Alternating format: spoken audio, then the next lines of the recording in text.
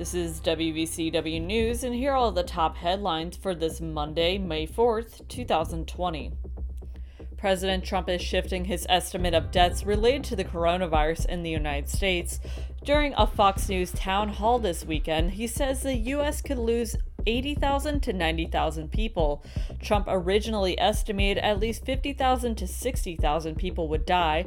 Currently, the death toll related to COVID-19 is at least 67,000 as of Monday morning.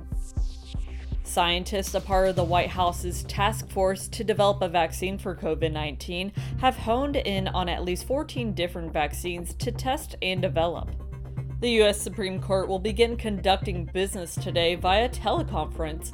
The system will be used for 6 argument sessions over 2 weeks, including the duel over President Trump's financial tax records.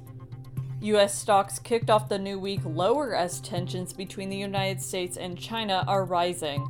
President Trump last week threatened China could face new tariffs over its handling of the coronavirus outbreak. U.S. Secretary of State Mike Pompeo said over the weekend there is, quote, enormous evidence that the virus originated in a laboratory in Wuhan.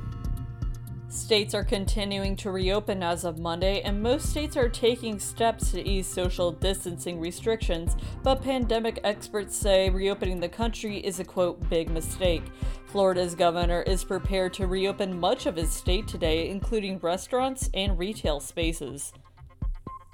Here in the Commonwealth, Governor Ralph Northam is expected to detail his administration's reopening plans and the easing of COVID-19 restrictions during his briefing today.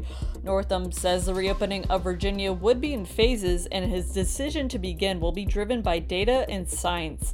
He says the earliest he hoped the reopening process could begin was May 8th. The Virginia Department of Health is reporting nearly 19,500 cases, 2,700 hospitalizations, and 684 deaths. According to the Virginia Hospital and Healthcare Association, nearly 2,500 COVID-19 patients have been discharged from Virginia hospitals. Those are all the top headlines for this Monday, May 4th. For more, you can check us out at WVCW.org, follow us on Twitter and Instagram at WVCW, and give us a like on Facebook. I'm Veronica Campbell, and I'll have more headlines for you tomorrow.